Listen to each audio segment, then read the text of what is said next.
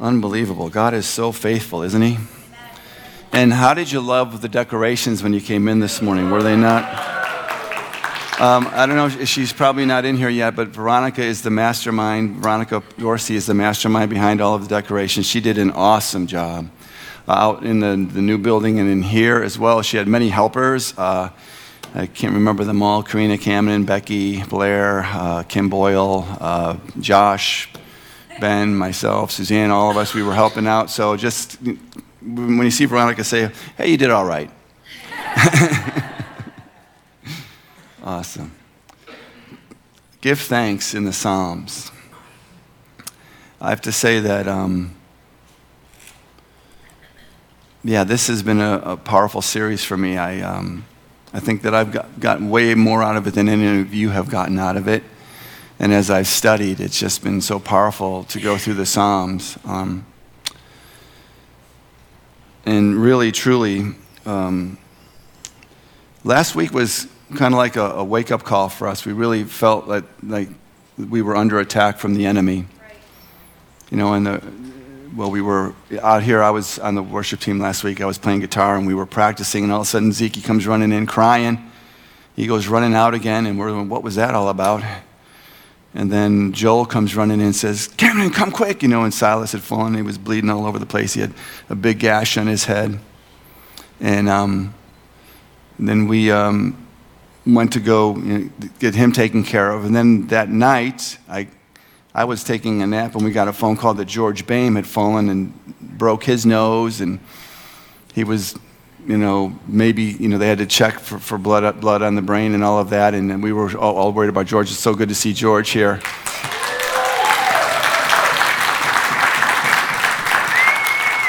And then the next day, we get the phone call about Aiden.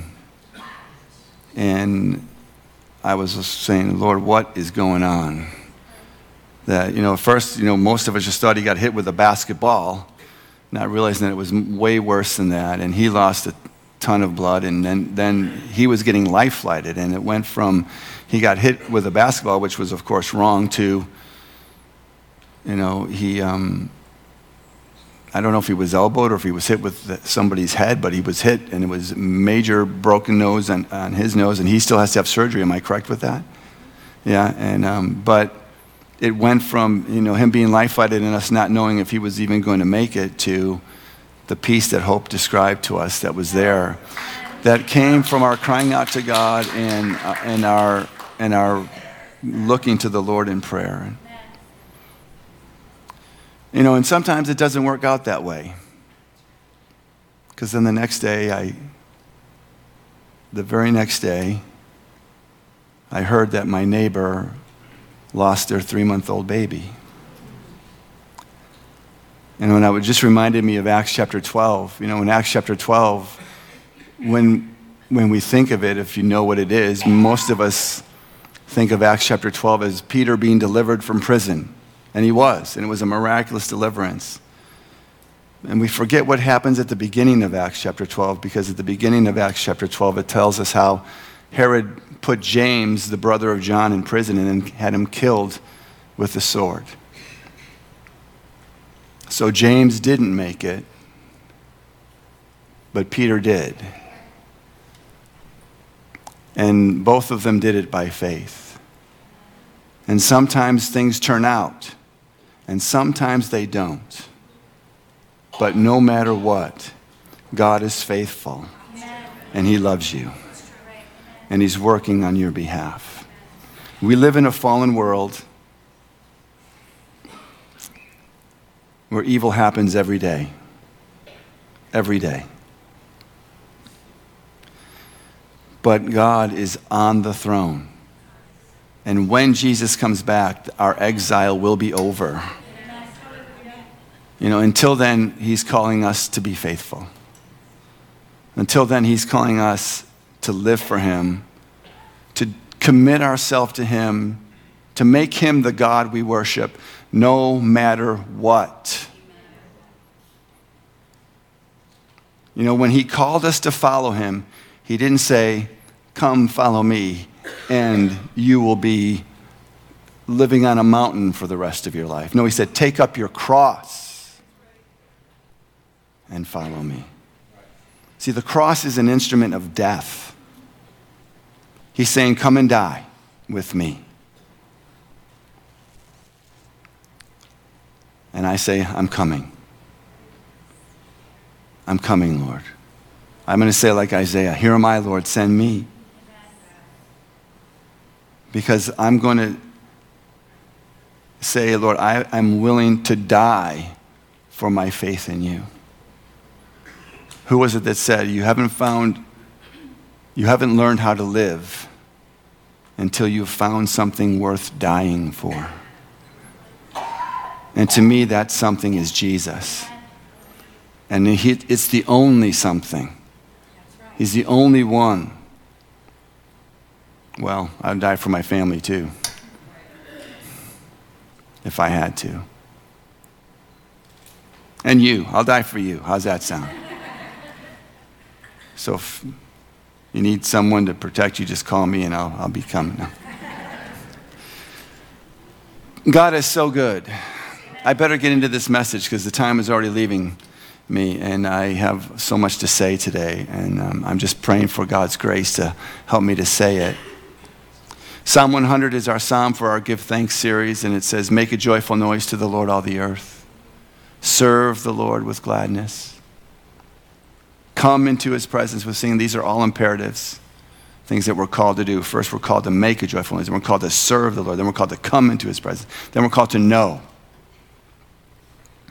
Know the Lord. Know, rather, that the Lord, he is God. It is he who made us and we are his. We are his people, the sheep of his pasture.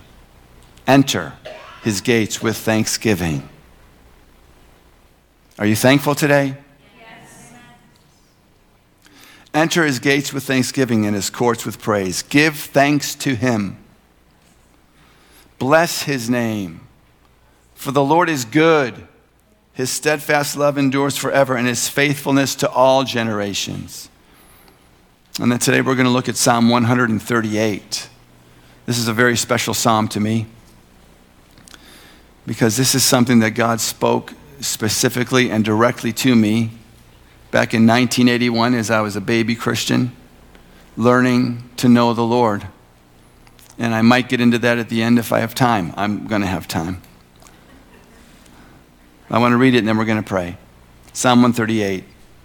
I give you thanks, O Lord, with my whole heart. Before the gods, Joel read that verse this morning, right? From Corinthians. Before the gods, I sing your praise. I bow down toward your holy temple. We don't do that anymore. We bow down to the name of Jesus. We're going to look at that later on. I bow down to your holy temple and give thanks to your name for your steadfast love and your faithfulness. For you have exalted above all things your name and your word. On the day I called, you answered me. My strength of soul you increased. All the kings of the earth shall give you thanks. O Lord, for they have heard the words of your mouth, and they shall sing of the ways of the Lord, for great is the glory of the Lord. For though the Lord is high, he regards the lowly, but the haughty he knows from afar. Though I walk in the midst of trouble, Aiden, the Lord just spoke this to me. I was just going over my message when I heard from you, and I was reading these two verses, and they just said, this is for Aiden. Though I walk in the midst of trouble, you preserve my life. You stretch out your hand against the wrath of my enemies, and your right hand delivers me. The Lord will fulfill his purpose for me. Your steadfast love, O Lord, endures forever. Do not forsake the work of your hands. Let's pray. Father, we do ask for your grace this morning to speak your truth and to hear your truth and to know you. I want to know you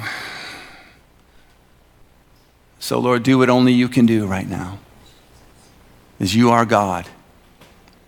Make yourself known. We commit ourselves to you in Jesus' name. Amen.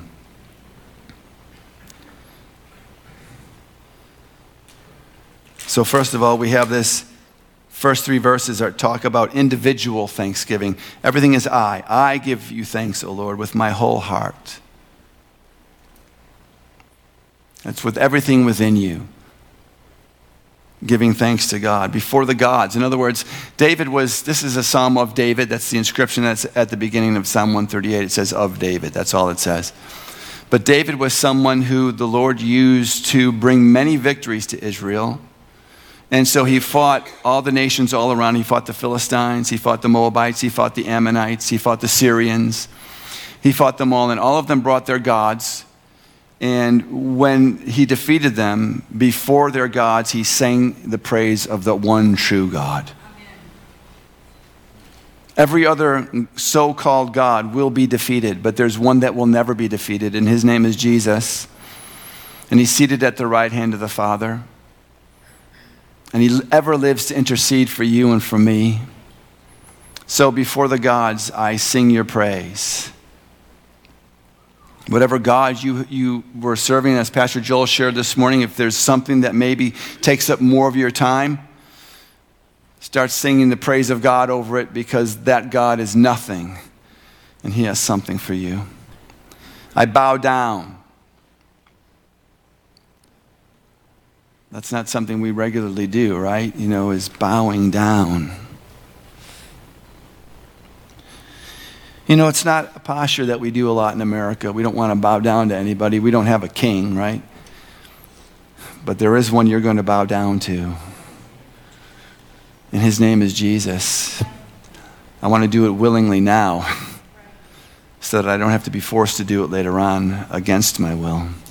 But with my will, I say, I am going to bow down. I bow down towards your holy temple. I bow down to your name, Jesus, and I give thanks to your name. What? For your steadfast love. We sang about that this morning, what? His reckless love.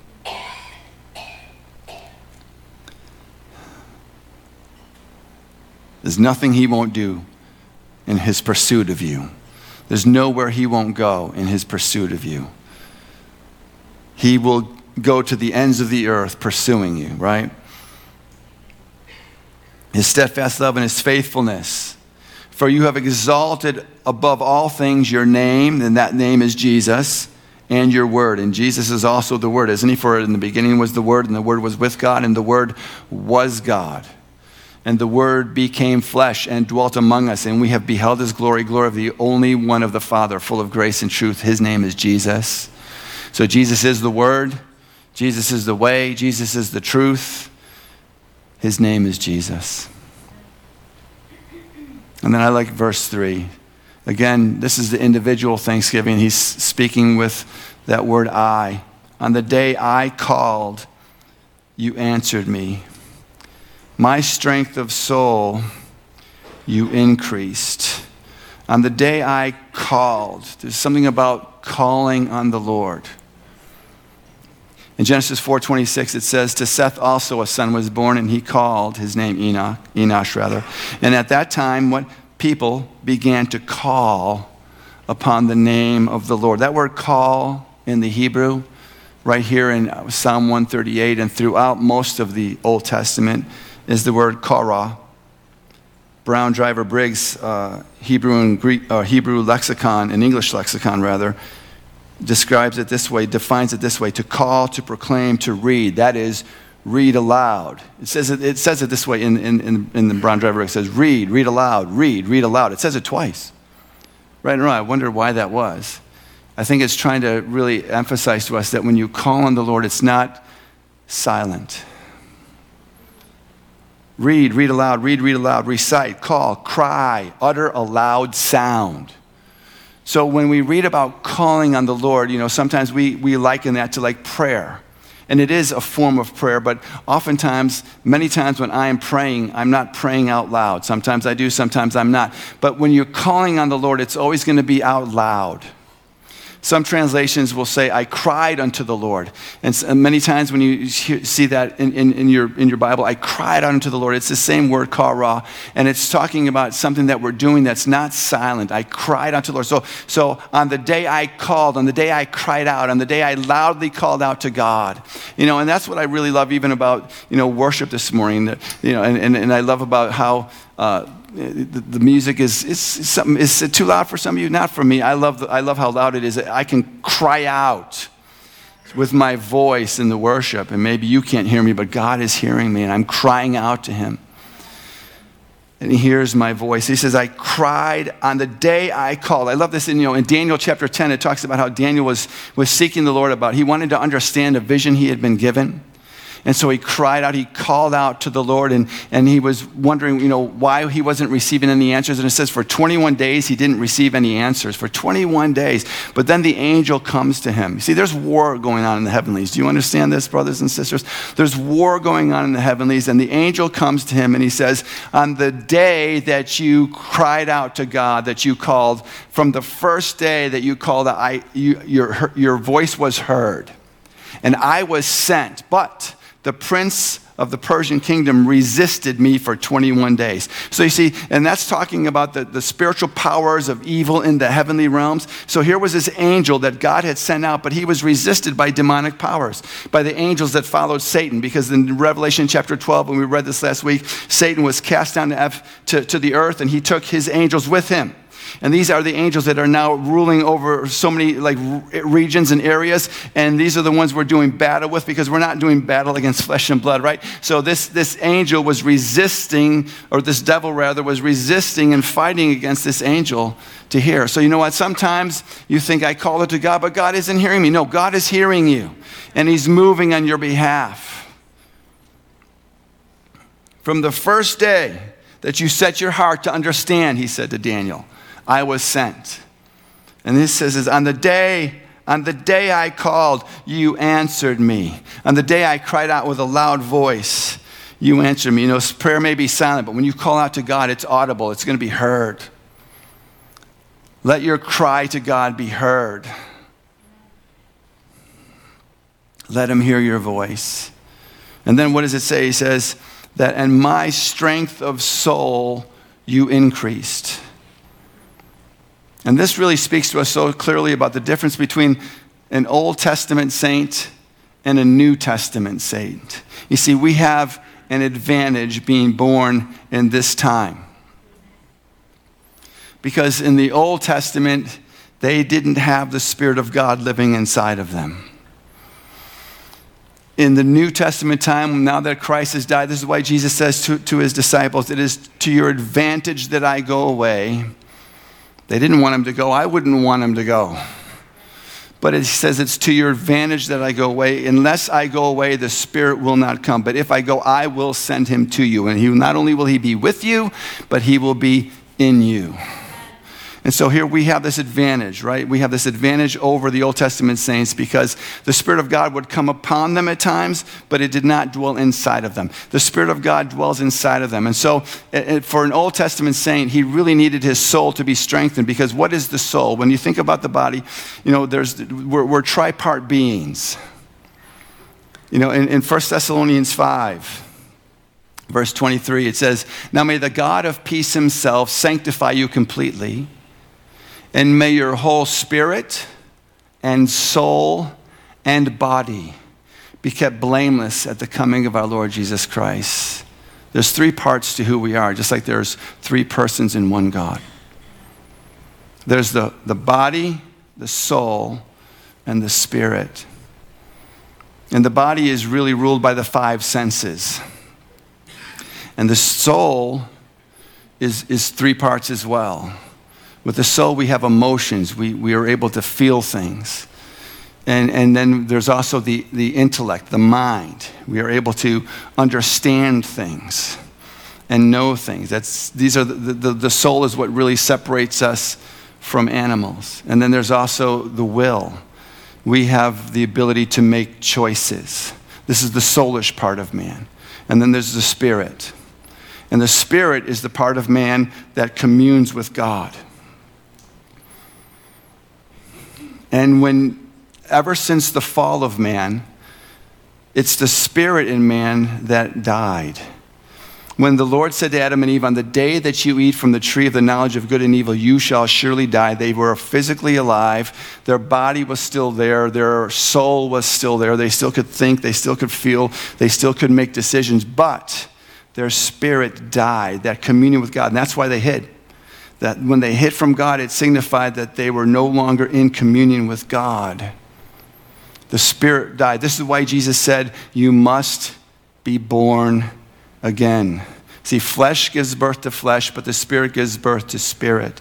You should not be surprised at my saying you must be born again, because the only part of man that can really communicate with God is the spirit of man. Let me try to explain that to you.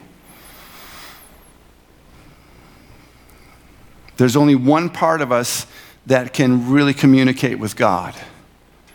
Jesus said this, God is spirit. This is in John chapter 4. God is spirit. And he who worships me must worship me in spirit and in truth. So let's say that with our flesh, we're trying to understand things that only our soul can understand. All right? So our flesh is the five senses. Did you enjoy the singing this morning? And the worship? Wow. The anointing, just the sound of it was just so beautiful, right? All right, so let's say you come in here and we do, for some of you, if it's too loud, we do have earplugs back there, by the way. You can get those earplugs and you can put them in your ears. And then you can, if that's too much, then you can cover your ears as well. So you put in those earplugs and you're covering up your ears now as tight as you can. And you're saying, I want to hear the music with my eyes. No, you're using the wrong sense there. Your eyes can't hear the music. All right, so let's look at another example. Oh, look at the beautiful decorations. You know what I love? I love the red. Can you tell red's my favorite color? Do I wear red a lot? I do. So I love the red presents next to the Christmas tree. It's such a beautiful contrast, and just it sticks out. So, and I just love the color schemes. But let's just say, okay, I'm going to try to hear that color. I can't hear the color. I can't see that sound. No, because you're using the wrong sense. If you are trying to know God with your flesh and your soul, it will never work. Because it's your spirit, and only your spirit, that can know God. So again, flesh gives birth to flesh. The spirit gives birth to spirit. And so we have to be, what does it say in Corinthians? Do I have it here? Somewhere. It's in my Bible. 1 Corinthians chapter 2. I didn't have this written down for the guy. Sorry about that, but I'll read it to you. It says in verse 14, the natural person does not accept the things of the Spirit of God, for they are folly to him, and he is not able to understand them because they are spiritually discerned. You can't understand God with your flesh and your soul. Only with your spirit. So when you're walking out in everyday life, you want to be led by the Spirit of God. See, so for the Old Testament saint to be strengthened in soul is basically saying that he's being strengthened to make a right decision in following God. And for you and I, in order to make those right decisions, because the will, is the emotions, the intellect, and the will are the things that we want to choose to make the right decisions with. We need to be led by the Spirit of God. So we're going, let's say we're going to go make a purchase, and we see something, and in our emotions say, oh, I like that. That is, I really like that. It makes me feel good. You're looking at it and you're going to consider it, and so you're using your intellect, and then you make a choice. I am going to purchase this thing. And you're going up to the register to buy it, and then all of a sudden something inside of you says, no. I don't want you to buy that. That's not your flesh. That's not your soul. That's your spirit telling you something. We've got to train ourselves to hear the Spirit of God. You know, in the book of Acts, that happened.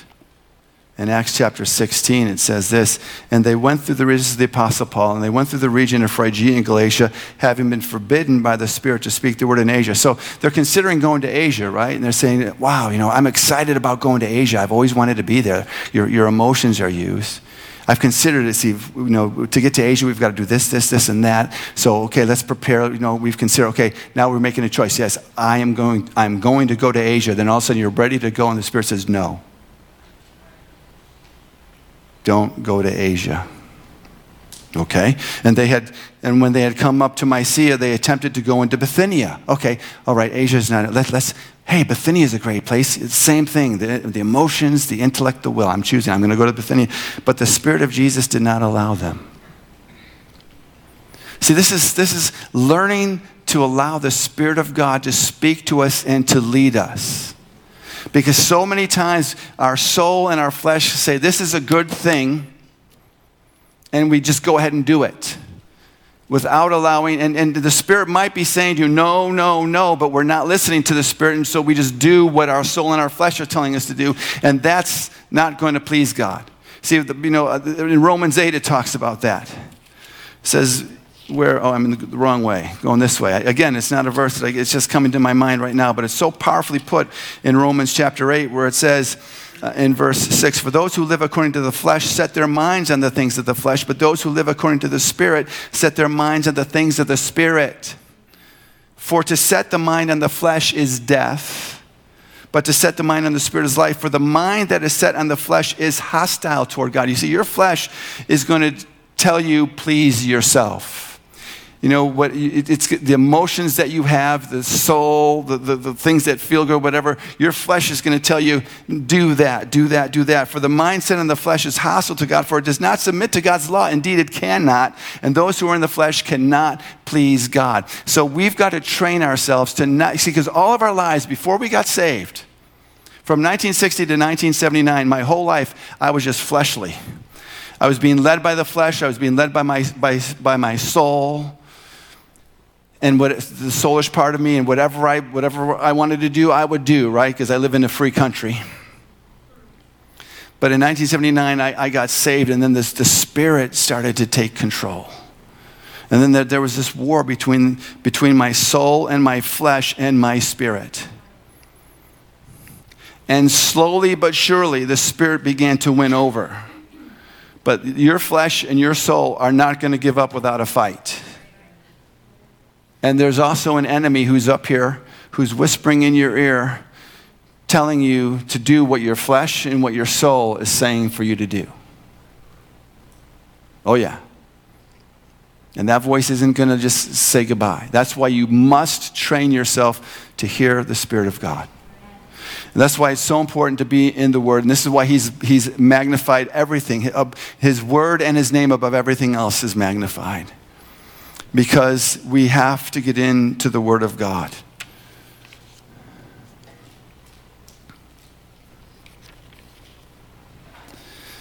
Wow, God is good, isn't He?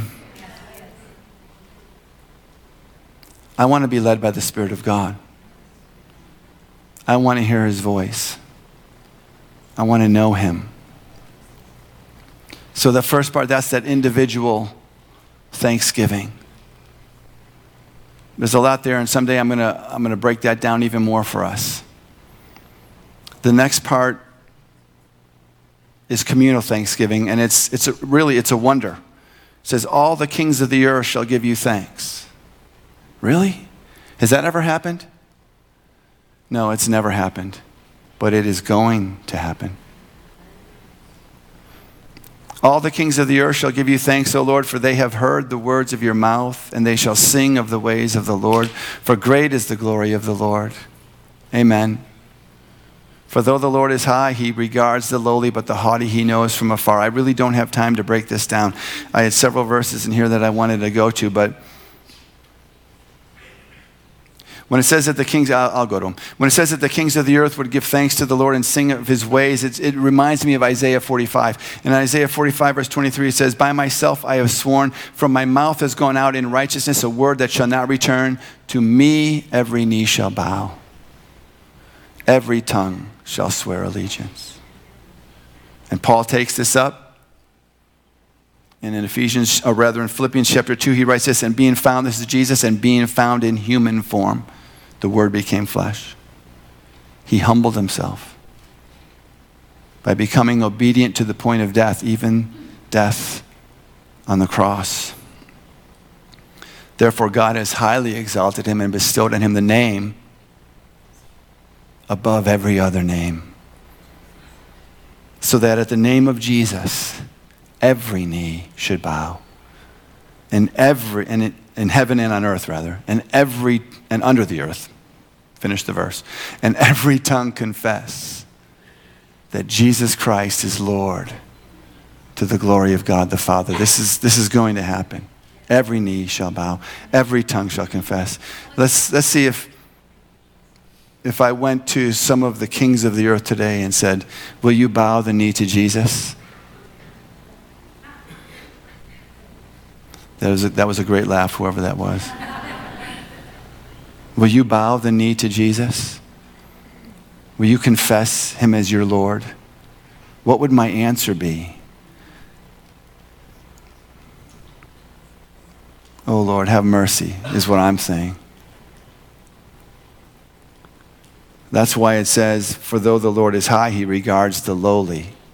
He regards the one who will do that now. But the proud or the haughty, he knows from afar. Think of Pharaoh. He refused to bow. I think of when Sennacherib, the Assyrian king, sent the Rabshakeh to Israel. They refused to bow. Think of the Pharisees who lived when Jesus walked on the earth. Think of the Pharisees' prayer in Luke chapter 18. They refused to bow. There's one king whose pride was incredible. His name was Nebuchadnezzar. And he looked out over Babylon. He said, look at this, the great Babylon that I have made. Oh, praise my name. He made the big statue for everyone to bow down to and worship. But God humbled him.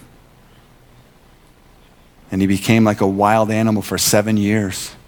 And this is what his final thing he said. And at the end of the days, I, Nebuchadnezzar, lifted my eyes to heaven, and my reason returned to me. This is what's going to happen one day. And I blessed the Most High and praised and honored him who lives forever. For his dominion is an everlasting dominion, and his kingdom endures from generation to generation. All the inhabitants of the earth are accounted as nothing, and he does according to his will among the hosts of heaven and among the inhabitants of the earth. And none can stay his hand or say to him, what have you done? So he was a changed man, Nebuchadnezzar. And he was blessed to have a man named Daniel in his service. And I think it was Daniel and Daniel's prayer that really saved Nebuchadnezzar, so that he actually did see and know who God is and declared it in Daniel chapter 4. I want to declare his praises. So then we get to the end of Psalm 138, the last two verses.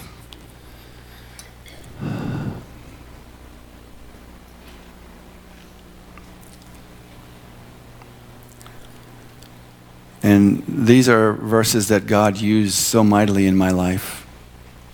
Though I walk in the midst of trouble, you preserve my life. As a young man, I really didn't have a father. He was in an accident when I was 4 years old, and he was never normal again. He died when I was 16. He divorced my mom my mom and him divorced when I was 12, and we'd go to his house, and The refrigerator was nothing but vodka and beer, and the garbage can was nothing but empty vodka and beer. There was no food in the house. My mom got remarried to an alcoholic who didn't like me, kicked me out of the house when I was 18. And I was just spiraling down, doing drugs and not living for the Lord. Though I walk in the midst of trouble, you preserve my life. I gave my heart to Christ in 1979. And I knew that I had to do something drastic, so I joined a missions organization called Youth with a Mission. And it turned my life around, making that commitment. You know, sometimes if you're struggling with something, you've got to do something drastic to bring about a change. And at that point in my life, I said, no matter what I have to do, I'm going to do it because I want to serve Jesus for the rest of my life. So I went to the discipleship training school at Youth with a Mission, and I went through 3 months of intense discipleship with excellent teachers, and really began to read my Bible and really began to get to know Jesus as my Lord and as my Savior. And we had 2 months of outreach, and we did some outreach in New York City, and we did some outreach in Pittsburgh, Pennsylvania. And then we did some outreach in Kitchener and Ontario, Canada. And then I had to come home for 6 weeks in between schools. And this was my first time being, back at home. I didn't have any Christian fellowship because when I got saved in '79, I really never went to church. I didn't have a church. I didn't have any group that I called my Christian friends back there. So all I had was my brothers and my old friends who I always got high with. And so I lasted about 2 weeks. And then I started to get high again. And I was devastated. The devil just began to attack me and tell me that I'm no good, that I'm worthless. You know, before it was different. Before when you were doing this, you didn't know the Lord, but now you know him, and look what you're doing. And he just began to attack me. And I thought, I'm going to hell. I thought that I couldn't be forgiven. And the devil was just so heavily laying a burden upon me. And I was literally in the midst of trouble in my mind, in my heart. And I just heard in my spirit. See, spirit is what speaks to us. Yeah. So in the midst of all those lies, my spirit said, go get your Bible.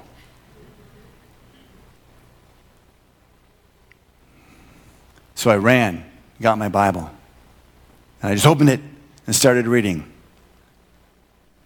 That's not how you get counsel from God, but this day it worked. Because I started reading.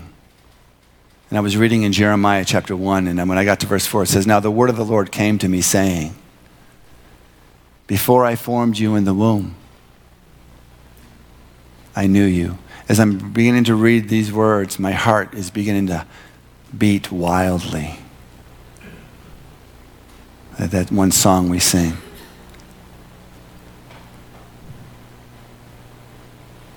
Before I formed you in the womb, I knew you, and before you were born, I consecrated you. I appointed you a prophet to the nations. And I said, oh, Lord God. See, at the time I was, 20 years old. I was a kid. Lord God, behold, I do not know how to speak, for I'm only a youth.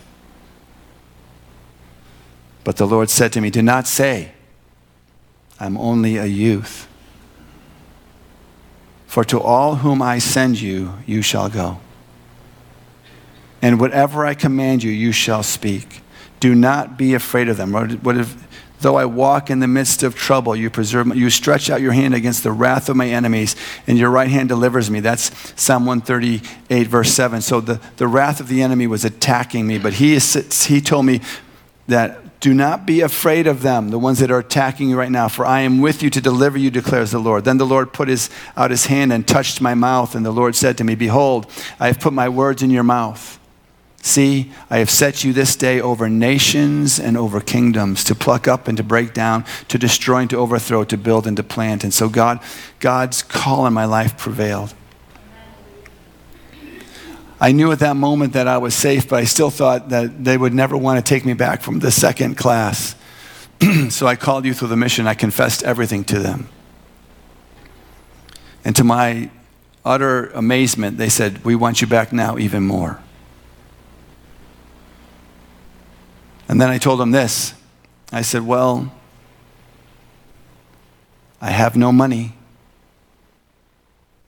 It doesn't matter. We want you back.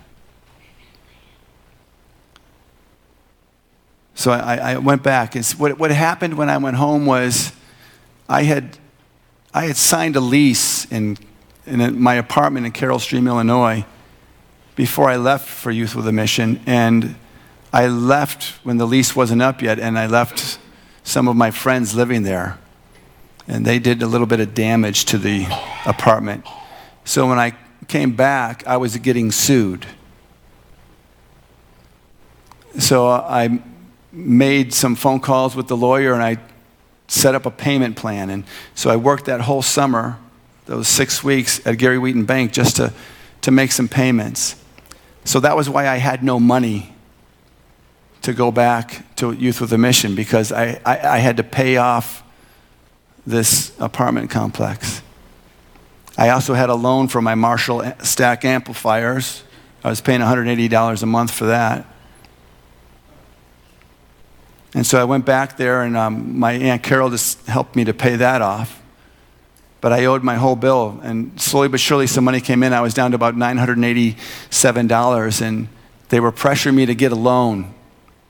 And so in October, we had a meeting, and they said, call some friends. And as I was seeking the Lord led me to Psalm 138. And this is what Psalm 138, verse 8 says, the Lord will fulfill his purpose for me. Your steadfast love, O Lord, endures forever. Do not forsake the work of your hands. And so I read it in the New American Standard Bible. It says, the Lord will accomplish what concerns me. Thy loving kindness, O Lord, is everlasting. Do not forsake the work of thy hands. And so the Lord was saying to me, this is my work. I'm going to do it. You trust me. This is how God teaches us to trust him. And so as they are pressuring me to get this loan, this is the word, the Lord told me, no, I'm going to take care of you. Do not get a loan. So one day a student came up to me and gave me a check for $300. It was in Suzanne's class. And so I was down to $545 that I owed in 71 cents, I believe. And then it was the last day. We're leaving for Mexico the next day, and I owe $545. They continued to pressure me, is really what they were doing. Call somebody, get a loan. And I had not called anyone. I refused to call because the Lord said to me, no, I want you to stand. And I struggled with this. I was going back and forth. Lord, what should I do? What should I do? I am not doing my part. He said, I told you I'm going to take care of this. I said, okay. So that day at the lunch, all the groups were there. My school, Suzanne's school. She was in the DTS. I was in the SOE. And they put out a call to everyone. There was one other student. Her name was Betsy, who didn't have her money. And they said, if any of you can loan the money to Mike or to Betsy, that they'll pay you back. So I had somebody come to me and say, I'll loan you $200. And another person came to me and said, yeah, I have some friends that can loan you the rest. And I said, I'm sorry, I can't do that. And they're saying, Mike, What are you doing? So at 10 o'clock, I went to those two people that said that to me. And I said, listen, nothing's happened yet. We're leaving at 7 o'clock the next morning. It's 10 o'clock at night. I said, I'll call, let me talk to you in the morning and see what happens. So now it's 10:30. I'm going into the bathroom to brush my teeth and go to bed. And I'm thinking, well, Lord, was that you or was that me? And I got a tap on my shoulder. And there was a group of Mennonites that had come, and they were in Suzanne's DTS. And this was one of the leaders of the group of Mennonites who had come from Lancaster area with another one of the students, one of his younger students, who I would have never expected to have. This was back in 1981. So $545 is a lot today, but it was even more back then. So they take me into the lecture hall and they sit me down and they explain to me that they want to give me the $545.71 and it's not a loan. That the Lord spoke to him and he is giving it to you.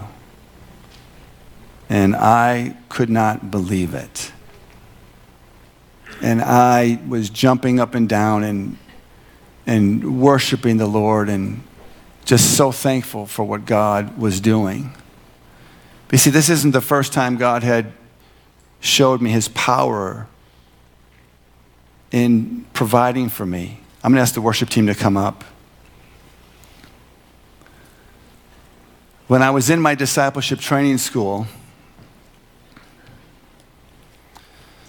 I didn't have any money then. I paid my bill, but I didn't have any money left over.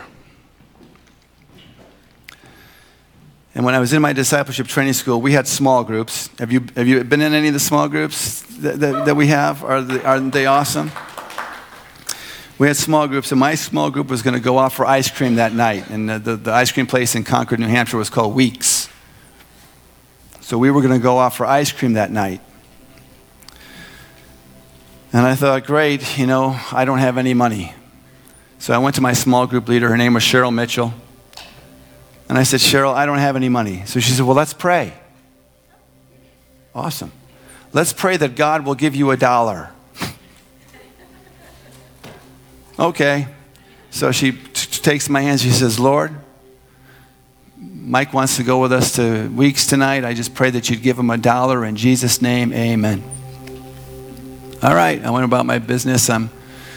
We went to lunch right after that, and then after, my duty, my job at the time was to do the dishes. So I was doing the dishes, and I finished up with the pots. I was the last one in there with the pots. And, well, actually, I'm forgetting to tell you what happened before that. When I went back to my room, there was an envelope under my door. I opened up the envelope, and it had a $1 bill in it. And I said, who does she think she is? Praying for me that I'm going to get $1 and then putting $1 in an envelope and putting it under my door. I was so mad at her, I wouldn't even look at her at lunchtime. So now I'm doing my job duty, doing the dishes afterwards, washing the pots. I'm the last one there. And then comes this guy who's not from the schools. His name is Dave Rydholm. And he comes in, and he's a worker on staff at the base. And so I just had to tell someone. So I started telling Dave this story. I said, you won't believe what Cheryl Mitchell did to me.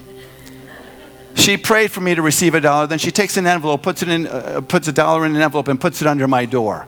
Can you believe that? I mean, she's playing God in my life. And Dave goes, she didn't put that envelope under your door. Well, how do you know? I put that envelope under your door. In my devotions this morning, the Lord said to me, give $1 to Michael Coleman.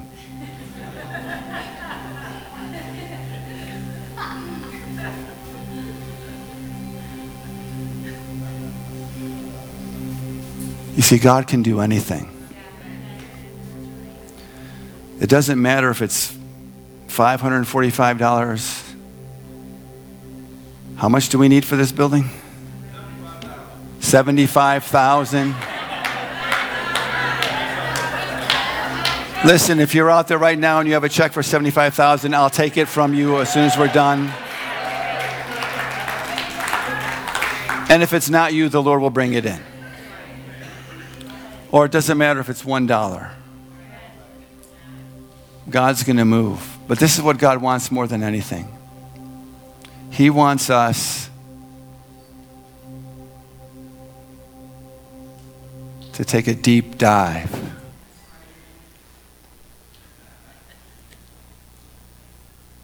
So that we can get to know him. And what he wants for you to do is he wants for you to learn not to allow your flesh with its 5 senses or your soul with its emotions and intellect and will to run your life. He wants you to be led by the Spirit of God. And that's not going to happen with a casual relationship with Jesus Christ. It's only going to happen if you're willing to take a deep dive into his heart. Like in Luke chapter 6, where Jesus says, I will show you what he is like, who hears my words and puts them into practice. He's like a man building his house on the rock, who dug down deep and laid his foundation on the rock.